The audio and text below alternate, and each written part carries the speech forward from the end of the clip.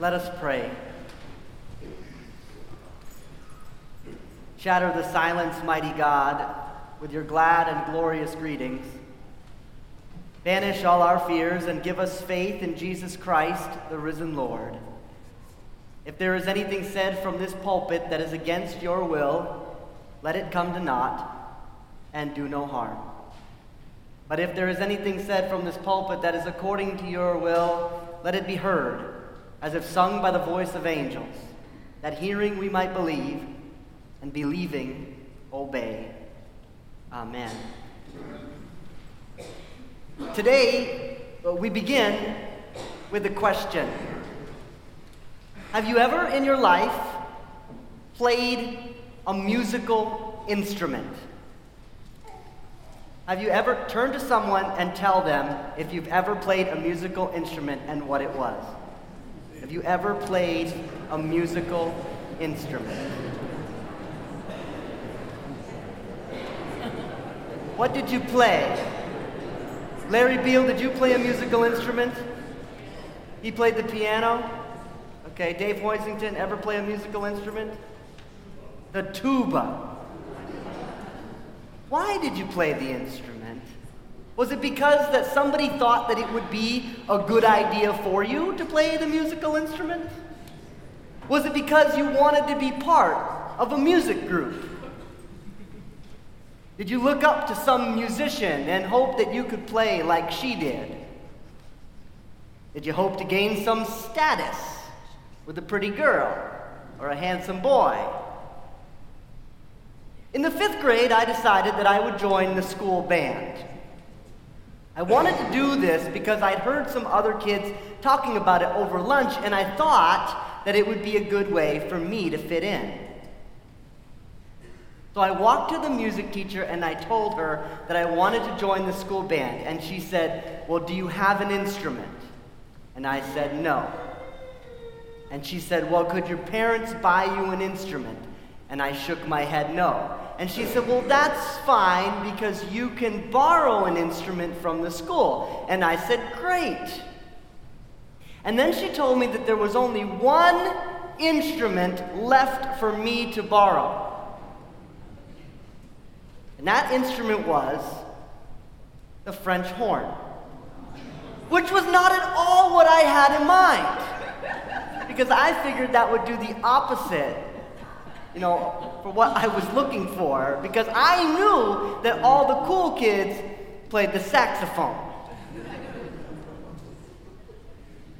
But I took the French horn just to be nice, and then I brought it back the next day and unceremoniously left it outside of the music teacher's office. That is one way to love a musical instrument. I heard Brian McLaren tell another story about loving a musical instrument. He told the story about a violin maker who knew how to make the most beautiful violins, and in his old age, he agreed to take on a couple of apprentices. And they were so dedicated to this way of making a violin, just the way that he made it, that they traveled all around the world to learn from the violin maker. Which was good, because the first and most important step in making the violin the way that the violin maker made it was in procuring the correct wood for the instrument. And the finest wood, the story goes, came from trees that grew in Switzerland during the Little Ice Age between the 16th and 19th centuries. And so, the husband and the wife, the apprentices, and the violin maker traveled off to Switzerland and knocked on the doors of houses made from this particular wood. Sometimes they were able to convince the homeowner to let them in and up into the attic to look at the boards in the eaves.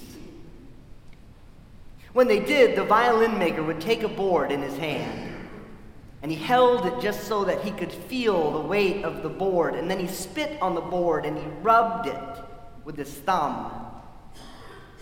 And by this he could tell if the board was worth $100 a foot or $1,000 a foot.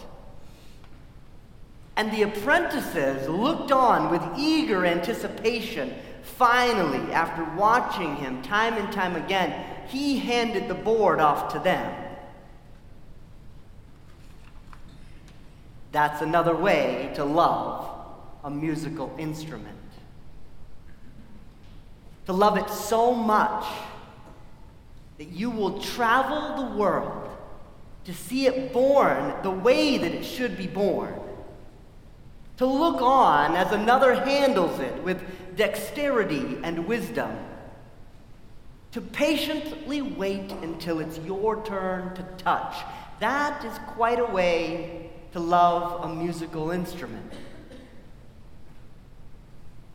When I heard McLaren tell this story, he used it as encouragement to pass along what we know and love about our faith tradition, that our faith tradition is the instrument. Pass it on, he said, to those who are waiting patiently, looking for an opportunity to experiment with their faith and what they're learning about their faith. Which is all well and good, but I have to wonder, where are all the apprentices?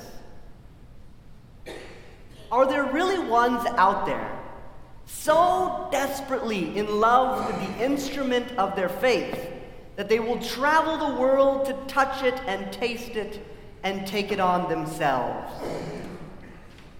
Or, like with my French horn, have they unceremoniously left the Christian faith at the door and moved on to find some other way of fitting in and fitting their soul in to the way of the world?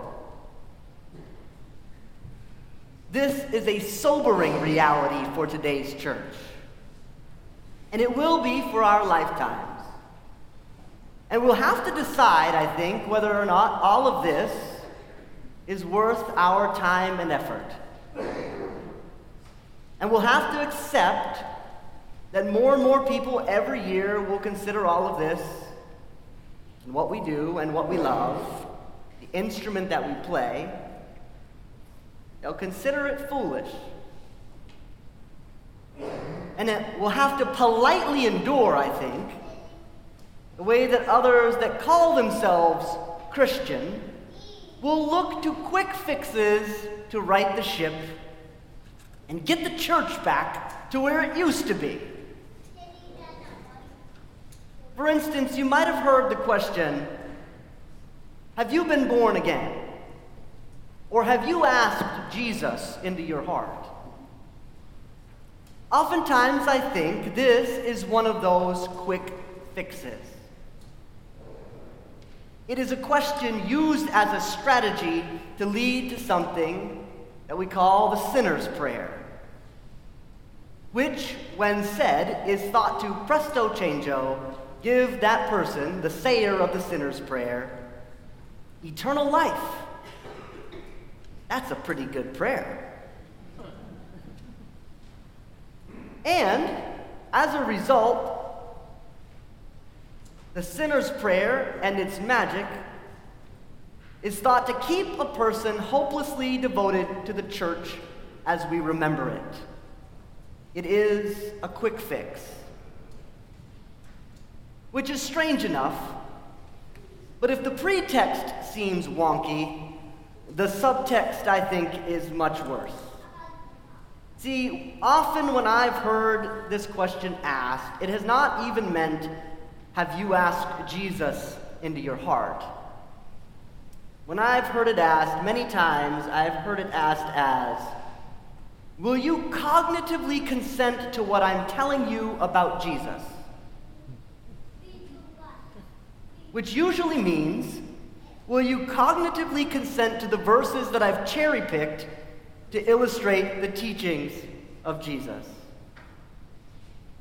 Will you cognitively consent to the shame that I tell you that Jesus wants you to feel about your debt, about your divorce, about your doubts, about your delinquency in attending church every Sunday? Will you cognitively consent to pushing down the ones that I tell you Jesus says need pushing down? Base it on skin color. Base it on gender. Base it on income. Base it on who they love or what they're addicted to. You choose. You can't do it all. But make sure someone stays down. There has to be a hierarchy. Will you cognitively consent to handing over your ability to think and reason to me, the one who knows the most about Jesus? See, I'm all for asking Jesus into your heart. I'm rather evangelical about that, in fact. But I'm for none of that. I'm all for asking Jesus into your heart. I'm all for this idea of being born again, in turning your life over to the goodness, to the richness of who God is. But I'm for none of that hierarchy and control. Why? Because John 3:16, that's why. Because God so loved the world that he gave his only begotten Son, that whosoever believeth in him shall not perish, but have eternal life. One of those verses that you can only read or say in the King James Version. But, you say, this scripture and the story about Nicodemus being born again around it is the one most often attached to asking Jesus into your heart, saying the sinner's prayer, and locking down eternal life. It's the verse that gets put up on signs at football games. It's the one that every good Christian can recite from memory in the King James Version.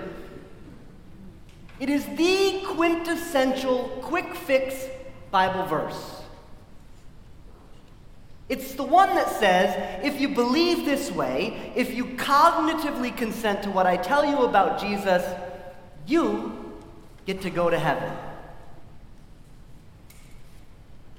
Only it doesn't. The key, I think, in reframing what this verse can mean, what it can teach us, is in re-examining the word believe. I appreciate Diana Butler Bass, who explains that to believe in Latin, the shaping language for much of Western theological thought, is opinor, meaning opinion, which was not typically a religious word. Instead, Latin used credo, which means I set my heart upon, I give my loyalty to, as the word to describe religious believing. She says, in medieval English, the concept of credo was translated as believe, meaning roughly the same thing as the German cousin belieben, to prize, to treasure, to hold dear, which comes from the root word lieb, which means love. And if I didn't pronounce the German right, talk to me after so I can fix it for the 11 o'clock sermon. But here's the thing, thus in early English, to believe was actually to beloved. And isn't that beautiful? To believe is actually to beloved. It's not about cognitive consent. It's about something else. Someone said, if you want to build a ship, don't drum up people to collect wood, and don't assign them tasks and work, but rather teach them to long for the endless immensity of the sea. That's what we're headed for. That's what asking Jesus into your heart can mean, not for presto changeo eternal life magic, not for belief as cognitive consent, but to lead people who have long since left the instrument at the door, to lead them toward this kind of longing, the longing that the violin apprentices had, this loyalty to the mystical beloving of the only begotten Son, and everything he stood for, and he died for, and he was raised for, and he reigns in heaven for. So let me ask you, Kirk in the Hills, have you asked Jesus into your heart? Do you have a loyalty towards this mystical beloving of the only begotten Son and all that he is. I was asked recently about what we preach about at a church like Kirk in the Hills, and I hope we're preaching about living out that corrective and inspirational love for God. I hope that we preach about it so that the instrument of faith is played, not just in private studios or as solo performances, but as symphonic arrangements in the public sphere. That, I think, is what we have in this month of service that lays before us. It is a symphonic arrangement in the public sphere. Today we celebrate All Saints Sunday, and we remember how many of our former section leaders have gone on before us, making room for others to take their chair. We stand in holy solidarity with those that miss their sound. Part of what it means to be a symphony is for some to be able to rest while others play. We celebrate our 50-year members, nodding to the richness of their long-time musical prowess. But in this ensemble, there is room for all. Not just those who play the notes well, but also for those that are still deciding on what musical instrument is theirs to play. That are looking at the sheet music for the very first time. That are squawking when they meant to synchronize. This November and going forward, it will take all the players. It will take all the instruments, even the French horn, to make the kind of sound that beats back the noise of anger and frustration that has become the soundtrack of our lives. And so, allow me to count you in.